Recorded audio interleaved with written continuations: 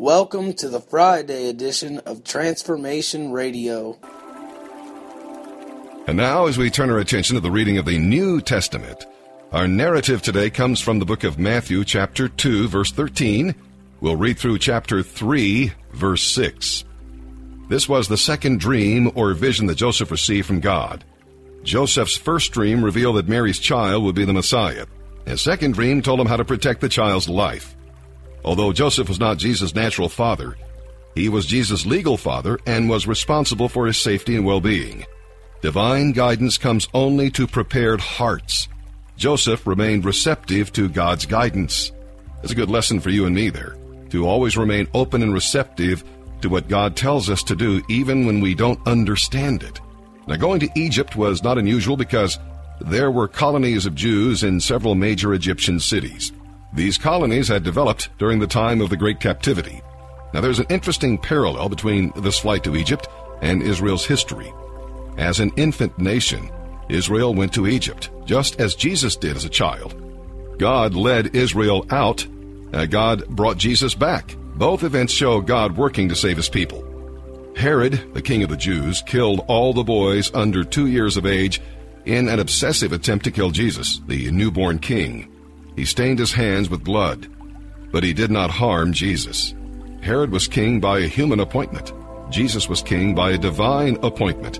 No one can thwart God's plans. And now let's begin our reading today, here in the New Testament.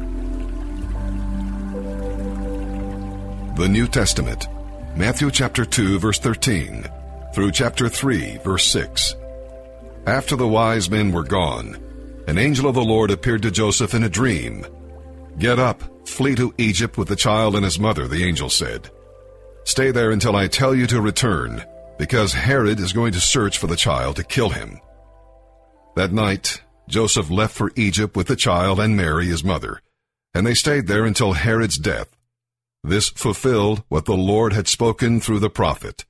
"I called my son out of Egypt." Herod was furious when he realized that the wise men had outwitted him. He sent soldiers to kill all the boys in and around Bethlehem who were 2 years old and under, based on the wise men's report of the star's first appearance. Herod's brutal action fulfilled what God had spoken through the prophet Jeremiah. A cry was heard in Ramah, weeping in great mourning. Rachel weeps for her children, refusing to be comforted, for they are dead. When Herod died, an angel of the Lord appeared in a dream to Joseph in Egypt.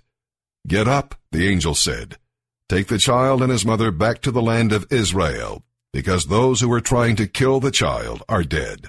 So Joseph got up and returned to the land of Israel with Jesus and his mother. But when he learned that the new ruler of Judea was Herod's son, Archelaus, he was afraid to go there. Then, after being warned in a dream, he left for the region of Galilee. So the family went and lived in a town called Nazareth. This fulfilled what the prophets had said. He will be called a Nazarene. In those days, John the Baptist came to the Judean wilderness and began preaching. His message was, "Repent of your sins and turn to God, for the kingdom of heaven is near." The prophet Isaiah was speaking about John when he said, "He is a voice shouting in the wilderness, 'Prepare the way for the Lord's coming. Clear the road for him.'" John's clothes were woven from coarse camel hair, and he wore a leather belt around his waist. For food, he ate locusts and wild honey. People from Jerusalem and from all of Judea and all over the Jordan Valley went out to see and hear John. And when they confessed their sins, he baptized them in the Jordan River. Psalm 2, verses 1 through 12. Several psalms are called messianic because of their prophetic descriptions of Jesus the Messiah, Christ, his life, death, resurrection, and future reign. David, who may have written this psalm, was a shepherd, soldier, and king.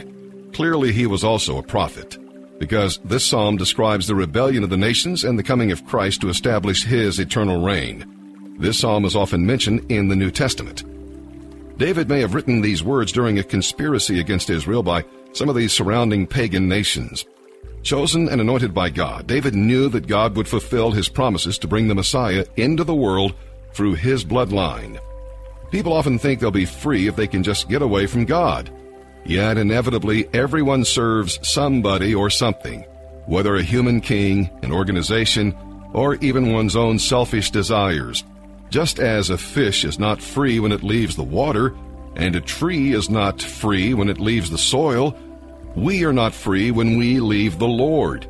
He is the source and sustainer of our very lives. See, we can find the one sure route to freedom by wholeheartedly serving God, the Creator.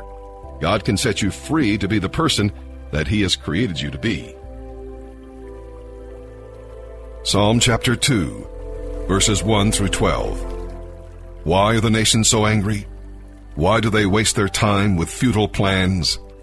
The kings of the earth prepare for battle. The rulers plot together against the Lord and against His anointed one. Let us break their chains, they cry, and free ourselves from slavery to God. But the one who rules in heaven laughs. The Lord scoffs at them. Then in anger He rebukes them, terrifying them with His fierce fury.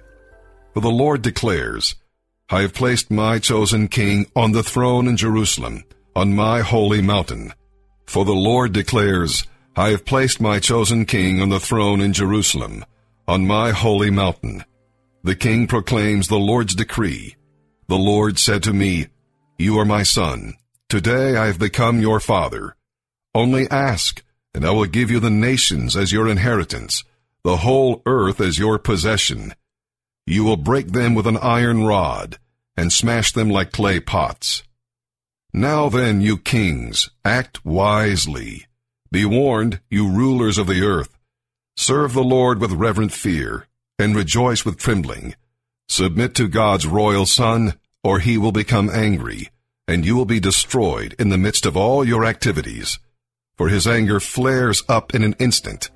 But what joy for all who take refuge in Him. Proverbs chapter 1, verses 7 through 9. Fear of the Lord is the foundation of true knowledge, but fools despise wisdom and discipline. My child, listen when your father corrects you. Don't neglect your mother's instruction. What you learn from them will crown you with grace and be a chain of honor around your neck. Hey, it's Zach Pruitt here with Transformation Radio. Just a reminder that Monday is Orientation Day at the Refuge Ministries. If you or anybody you know is struggling with addiction, homelessness, or hopelessness, come to the Hilltop Lutheran Church located at 12 South Terrace Avenue in Columbus at 10 a.m. on Monday. Please call 614-991-0131 or visit our website at mensliveschanged.org for more information. Thanks for listening to Transformation Radio and have a blessed day. The following audio is from the Refuge Church. More information about the Refuge Church is available at therefugechurch.org. Montgomery, and he says that, we're called to be human. We're called to be holy. Think about that. As Christians, if we're following God, there's these commands that, we're called to be holy. What does holy mean? It means to be other. If there's sin, if there's brokenness, we're to be the opposite of that. But at the same time, we're human. There's tension. As pastors, the Bible calls us to be, in some sense, prophets. We're to be prophets. What's that mean? That means prophets declare the word of the Lord. We studied Isaiah a couple weeks ago. Speaking on God's behalf. What we're doing right now, speaking Jonah 2. But at the same time, we're pilgrims. We feel far from home. We're wandering in the wilderness. 1 Peter says we're sojourners and we're strangers. As leaders, I've met with a handful, since being here, I've been meeting with a lot of community people and community development people and activists, and I love it because I'm learning so much. I'm just listening and I'm shutting my mouth. But what you see is that we're called to be radical. And a lot of folks, you see this sense that we're radical and that we've got to go change things and that we've got to do more and that we're not doing enough. But at the same sense, we're regular. And in some senses in the Word, we see that we're called to be regular. It gets really weird whenever we have a good passion in our heart, but we're doing it because we want a name for ourselves and not to advance God's name. So we're called to be regular, but we're called to be radical, but we're also called to be regular. And then there's this idea as Christians that the Bible in so many places calls us saints. You know? You're a saint. God welcomes you in His family. You're a saint. But at the same time, we're sinners. Right? And there's these seeming paradoxes that are in the Word, but they're there for a reason. They're there on purpose. We're to constantly be drawing near to Christ. Because if in the moment we were born again, if the moment we became regenerate, if we were perfectly holy, if we were perfectly sainted, if you will, I don't even know if that's the right way to say it, but we wouldn't need a Savior. We wouldn't need God's grace on a daily basis. And so we're reminded in our struggle, and we're reminded in that. And then he also said this, and this was the main thrust of the sermon that he was giving, but he contrasted the idea that we're called into a great commission. What does that mean? That means, Matthew 28. We're called to make disciples. We're called to do. We focus so much as a church on doing. Do more. Do it big. Do it nice. Because we want to be a great commission church. But at the same time, we're called to have a great communion with God. We have to constantly be asking ourselves the question, are we doing things for a God we don't know?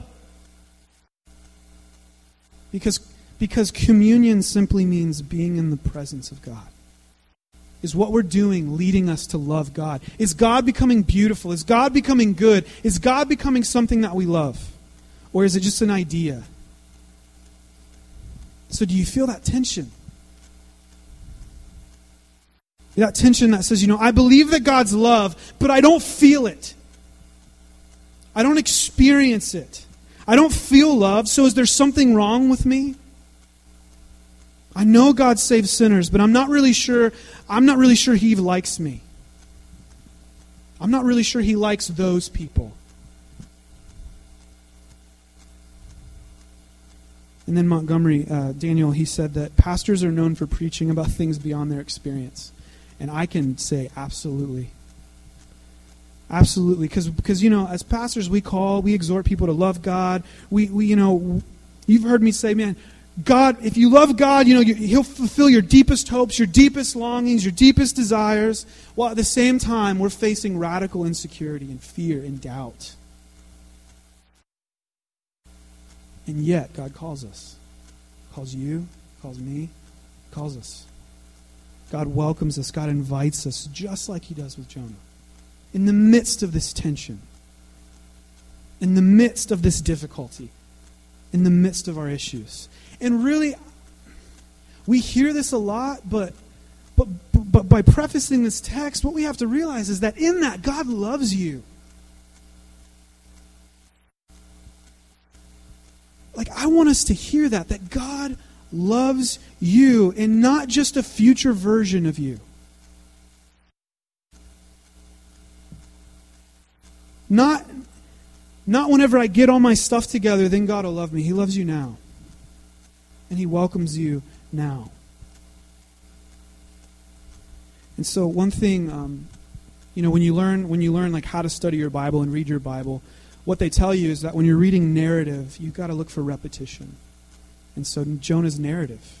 And so we're looking for repetition. And so what kind of repetitions are we seeing? What does it say over and over again? And we see two big repetitions in chapter 2.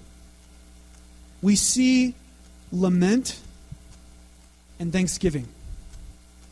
And so tonight, what we're just going to briefly unpack is, first of all, this prayer that Jonah begins. And then we're going to look at lamenting, and we're going to look at thanksgiving. Because so far, now what's encouraging is that the beginning of chapter 2, we see that Jonah kind of begins to get it. And what do we mean by that? Well, up to this point, Jonah was called by God and he ran.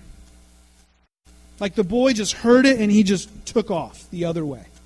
He did not listen whatsoever. And so now he finds himself in the belly of the fish. And none of this is good news. None of this is good news. Where is the gospel in chapter 1? Well, we saw that God saved the fishermen despite Jonah's obedience. But if we're looking for a role model in Jonah, we don't have one. The boy's totally disobedient. He's running. He's trying to escape God's presence, the text said, which is ridiculous because we can't run from God. You can't hide, but Jonah tries. He tries. But now it changes. We read this in verse 1.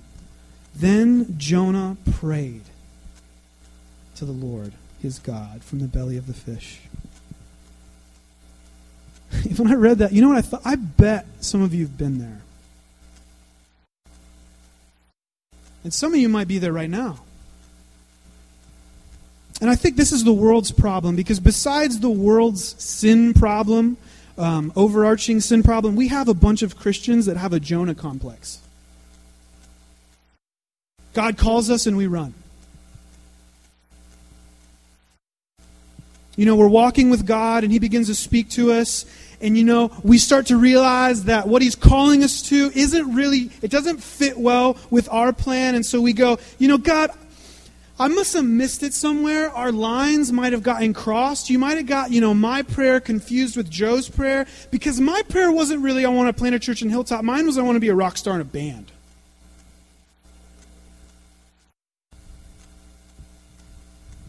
And all of a sudden we find ourselves running. And then we end up in the belly of the fish. And all of a sudden we're asking, we realize because of pain, because of just wanting and longing and not feeling whole, we just got, okay, I get it. I get it. And so what we have to ask ourselves in this text is what is God calling you to? Let me put it this way, because that's a tough question. What are you passionate about? What fires you up? That's common grace. That's given by God. It's given by God. Another question. Are you willing to defer to God's plan over the plan that you've made for yourself? And be reminded, friends, God loves you. We just said that. And what's beautiful is, just like Jonah, God is inviting you into His story. But He wants your heart. He doesn't want, remember, He's not inviting you in because you're really good, and He's like, man, I need him on the varsity team. Right? He's inviting you in despite your mess. And so what He's saying is, I don't just want your doing. Because if that was the case, bro, I could have picked somebody way better than y'all. Right? He's inviting us in to change us. He's inviting us in because He wants our heart. He wants our affections. He wants to be the Lord of your life. He wants to be in a relationship of love with you. That's the only thing that makes sense. Because you're a fool, man. And so often, he draws us out of comfort and into faith. And faith is uncomfortable. Faith isn't natural to us. Faith causes us to do one of two things. Run or pray. Right? We see it in the text. When God calls us to do something and there's faith involved, meaning I don't know how this is going to work out, I don't know what's going on, which if we were to be honest with ourselves is all the time. We have this illusion of control. But when there's faith, I've got to step out. I don't know how it's going to be. We run or we pray. And sometimes we run until we're in the belly of a fish. And Paul Tripp, he says, faith isn't natural, fear's natural, trying to, control the outcome is natural, worry's natural, working until you're exhausted and spent is natural, doing something easy and predictable is natural. Faith isn't natural. Faith isn't natural to us. And God, throughout the whole Bible, God never calls us to fear, but He often calls us to faith. I would even go as far to say He always calls us to faith. It's by faith we're saved. Why? Because God is, in essence, asking us in that moment, do you really love me? Do you really love me? Do you really trust me? Am I really the Lord of your life? Are you in control or am I in control? Do you want your comfort more than you want my presence? And so this kind of prayer that Jonah's praying, whenever we're in this moment, this kind of prayer, it's begun through pain. Pain gets us there. And what I mean is this, not necessarily physical pain, maybe that's the case, that's your story, but this kind of pain is that moment when you don't know where else to go. When you don't know where else to run, your thoughts are, and you might not even consciously say this to yourself, but I'm lost. I don't know where to go. I don't know what my purpose is. I don't know where I belong. I've been arrogant. I thought I had all the answers, but now, in this moment, I feel lost. I don't have any answers. I've tried my answers, and they just left me stuck. Or they left me wanting more. I feel lost. I'm spent. I tried other options. And the deepest, down deep in us, really what we experience is, I'm in need. I need something, and none of this is feeling it. I'm in need. And we pray. Right? Finally, after all that, chapter 1, whatever that story looked like for you, then we pray because of pain. And what I want us to realize, first of all, is that is the grace of God, because God's pursuing you. So I think a lot of us have been there. Second thing we see is lament. We have to notice the lament. The American church is either too good at this or really, really bad at it. And so we see Jonah, he's in the darkness. Read this beautiful language. Verse 3 says, "For you cast me into the deep, into the heart of the seas, and the flood surrounded me. All your waves, all of them, all your waves and your billows passed over me." Darkness. Flood. These towering waves, right? I don't know how this is going to look, but there's this picture. Yeah, it's terrible looking on the screen. But in essence, it's you're on the, it looked like how we can feel. You're on the sand, on the beach, it's late at night, it's eerie, and that's just how you feel in your soul. Darkness. I can't really see very far ahead of me. I see water. I don't have a lot of pictures. And so, have you ever felt like God is absent? And I think this is a wonderful invitation, because a lot of happy, clappy Christian churches, they struggle with this stuff, man. And what Jonah is inviting us to, and what about 3/4 of the Psalms are inviting us to, is we can be who we are with God. We can be who we are with God. We can be broken. We can be honest with God. We have permission to be broken in God's presence. Our prayers don't have to be, "Lord, I have it all together. Praise be to God."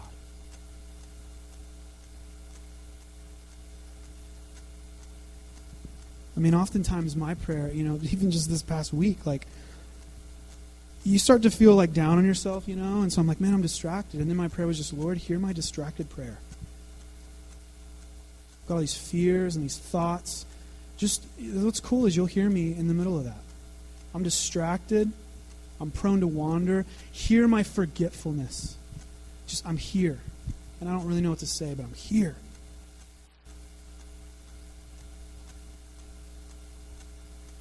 In this text we see lament. Let's look at verse 5. Verse 5 says, "And the waters closed in over me to take my life. The deep surrounded me. Weeds were wrapped around my head." And the weeds are there because, a lot of commentators were saying that it means he's so deep down. He's towards the bottom. I just love that imagery. I feel lost. Jonah's like, I feel forgotten. I feel this longing. I can't shake it. I have this sense of loss. I don't quite know what's missing. There's tension. There's unknowing. What's next? Where am I going? What's to become of me? Learn to lament. Learn to lament. Learn to pray like that. And if you don't really know how to do it, open up the Psalms and just pray the Psalms. Just pray the Psalms, man. You'll probably relate with David a lot more than you think. And so, but many of us, I think some of my friends, even the artsy people type of folks who are young and angsty, we need to learn about the next thing a little bit too. The next one. We need to learn from these happy, clappy churches, right? The ones that we're like, oh, those, yeah, you know, I'm not going to go there. I don't have time. I'm sorry. But there's a beautiful reality. There's a sense of trust. And so we also see Jonah praising God. We see Jonah praising God. Jonah begins to lift up thanksgiving to God. And so in verse 2 he says this, I called out to the Lord out of my distress, and he answered me.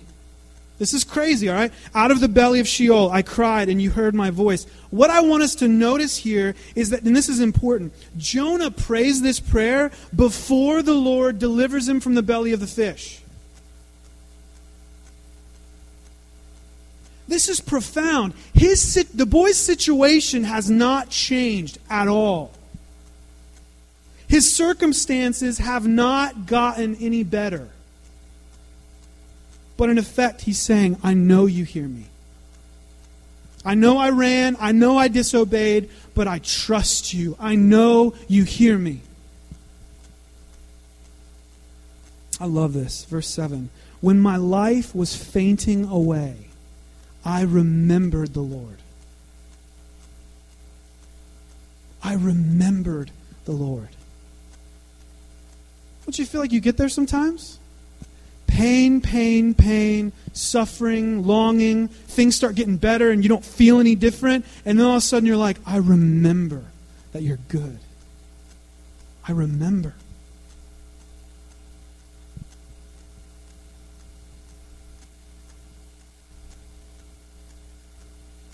He begins to praise God in the midst of his toil.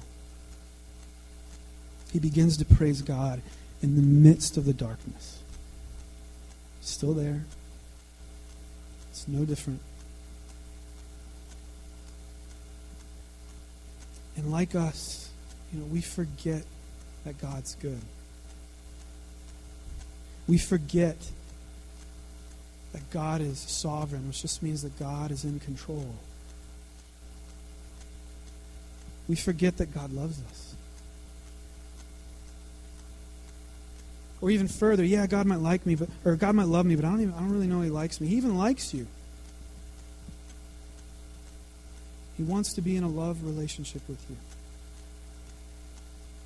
He wants to be the Lord of your life. He wants the gospel to become something that you don't just affirm. That's just something like Ryan was talking about in that video. It's not just something that you say, oh yeah, I know that. He wants it to be connected to your heart where you believe it and it changes the way you live. It changes your motivations. Because it's not just what you know, it's what you and what you do about it, but it's why. Why do you do what you do? Because if we're good because, I'm good because I want people to think good of me, there's still some deep evil in your heart. I worship God because I love God. I serve God because I love God. I'm not saying this about me. I'm saying that's what we have to remind ourselves. Do I love Him? Do I remember Him? So learn to lament, but also learn to praise God, because God is alive and well. God is for your good, despite whatever your current situation looks or feels like.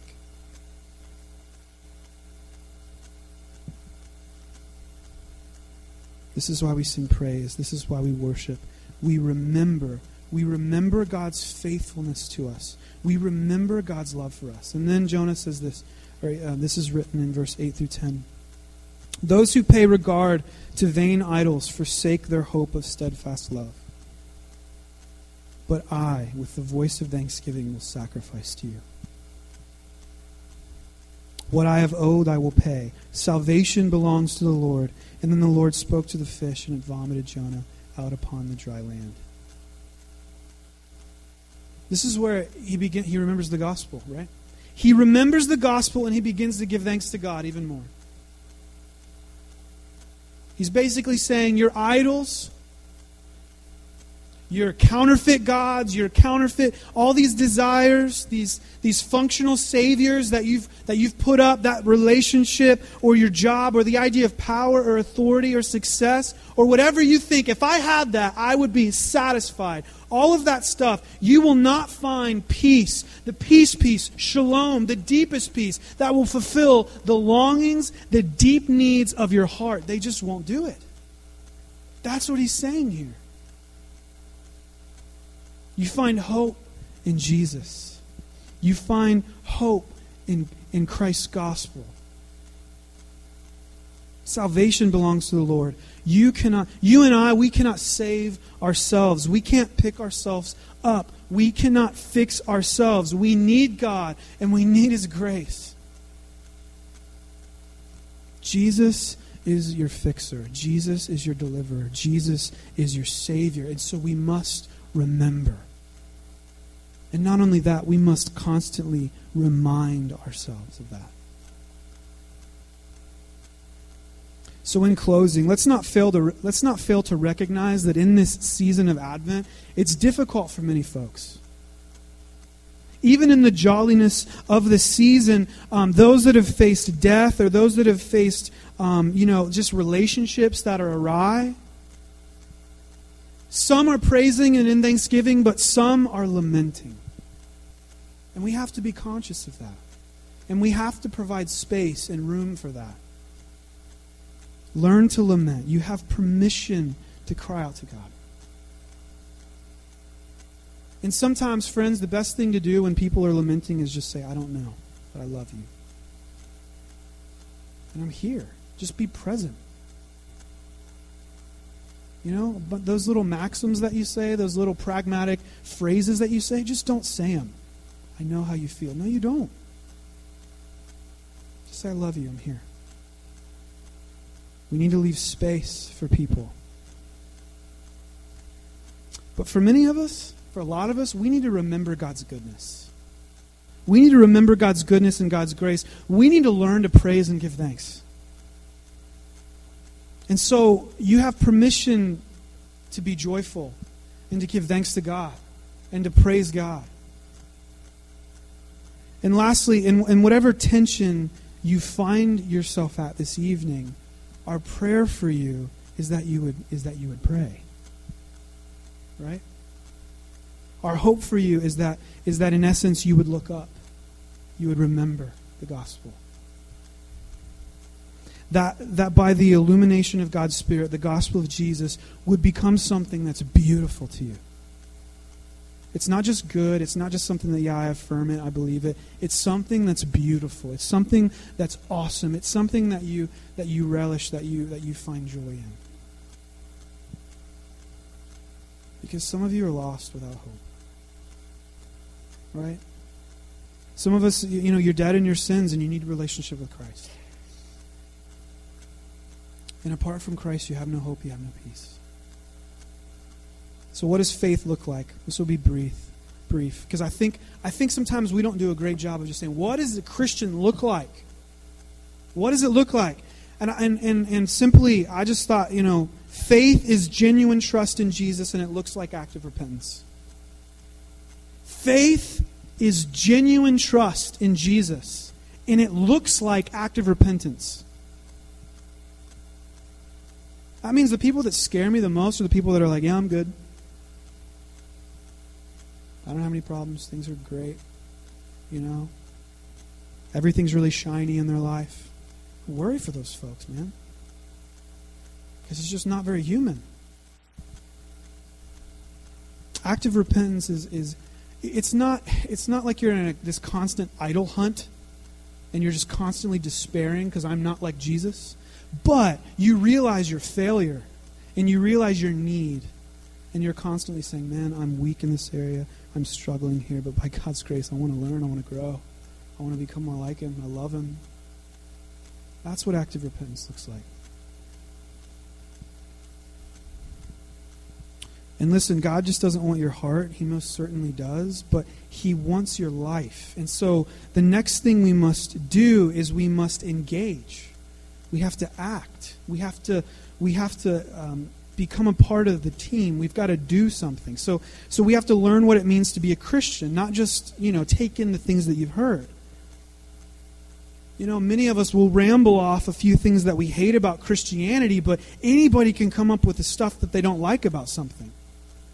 We must learn about what true Christianity is, what it means, what it looks like, what it smells like, what it feels like, what it sounds like. What is that? Let's not be a church that knows what we're against, but let's propagate what we're actually for. So act. Be a part of the conversation. Read a book for heaven's sake. Listen more. And repent. Basically, repentance is turning from your way and turn to God's way. And it's a constant cycle. It's a constant thing. It's a constant reality in our life. And this is going to tick some of you off, but the New Testament calls us to commit to a local church. That's what a Christian looks like.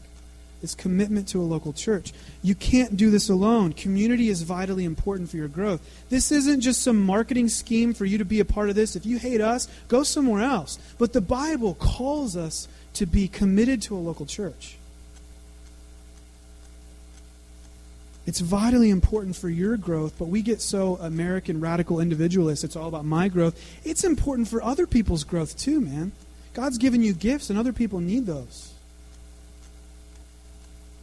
We need each other for encouragement, for rebuke. And a text that the American church is terrible at unpacking is, as Paul says, to bear one another's burdens. We're really good at saying, you're a sinner, you suck, change. But Paul says, bear with one another's burdens, which implies the fact that we have not arrived yet. You can't bear with one another's burdens alone, and you cannot do it effectively outside of committed community. You can't. It doesn't make sense. Hey, how are you doing? How's that sin struggle? What's going on? You're like not committed to one another. You don't really know it. You're like, bro, whoa. It's weird. That only happens effectively within the context of a local church and committed. There's a reason that marriage and church membership are so much alike, because they're both Christian. They're both Christian. And Christianity is about a radical commitment to God and a radical commitment to one another. And I know I'm rambling, but I'm almost done. The two greatest commandments we see in Matthew are to love the Lord your God with all your heart, soul, and mind, and to love your neighbor as yourself. And when it says neighbor, it's most certainly talking about your physical neighbor, but it's also talking about the church. And the church is people. It's a certain group of Christians within a physical location that you do life with. And all throughout the New Testament, that is implied. It's just there. So evidence of a true Christian includes, but is not limited to, faith that looks like genuine trust in God, which is lived out in our lives. It includes repentance, and it includes involvement in a local church. And I exhort you to that. I'm not going to twist your life. I'm just saying that's what it is. It's your choice. But I pray for you in that. I pray that you see the beauty in that. And if you are a Christian, if you are committed, the big message tonight is learn to lament, learn to love people that are in that season. But even more than that, man, learn to give thanks to God, for God is good. Amen? Pray with me. Lord, we invite you. And you're already here. I just thank you that we can gather together. That we can look at your scriptures and be encouraged, be rebuked. I mean, I know I am. It's like I have to get up here and talk about it, and it's like, man, I'm just like, I just feel, man, encouraged, but like rebuked by this stuff. But you're so merciful in how you do that. You're so gracious. That at the same time, you still welcome us in. You still call us to do your work. You still invite us in, even though we're a bunch of rebellious Jonahs at times. You say, I still love you. I'm still pursuing you. And God, you care for us. You care for us. I just pray that we'd see that tonight. I pray that those that are in a situation, the tension looks a lot more like lamenting, and they're wrestling with just suffering in life and whatever that looks like. I pray that by your Spirit you would comfort them. And I pray that they wouldn't bury it. They wouldn't ignore it. They would give it to you. And whatever that looks like, they would just say, this is what I am right now. And they would just give it to you. And I pray for many of us, all of us, that we would remember that you're good, that you love us despite the fact we don't deserve it, and that should produce within us, in the deepest caverns of our soul, a true and genuine just gratefulness and humility and generosity and peace. That, yeah, my situation might not have changed today, and I might be in the midst of darkness, but God, you're good. And I trust you. And I trust that you're working all things together for your glory and for our good. Remind us of that, Lord. Help us as a church to remind one another of that. Thanks for listening. Make sure to tune in tomorrow for the next edition of Transformation Radio.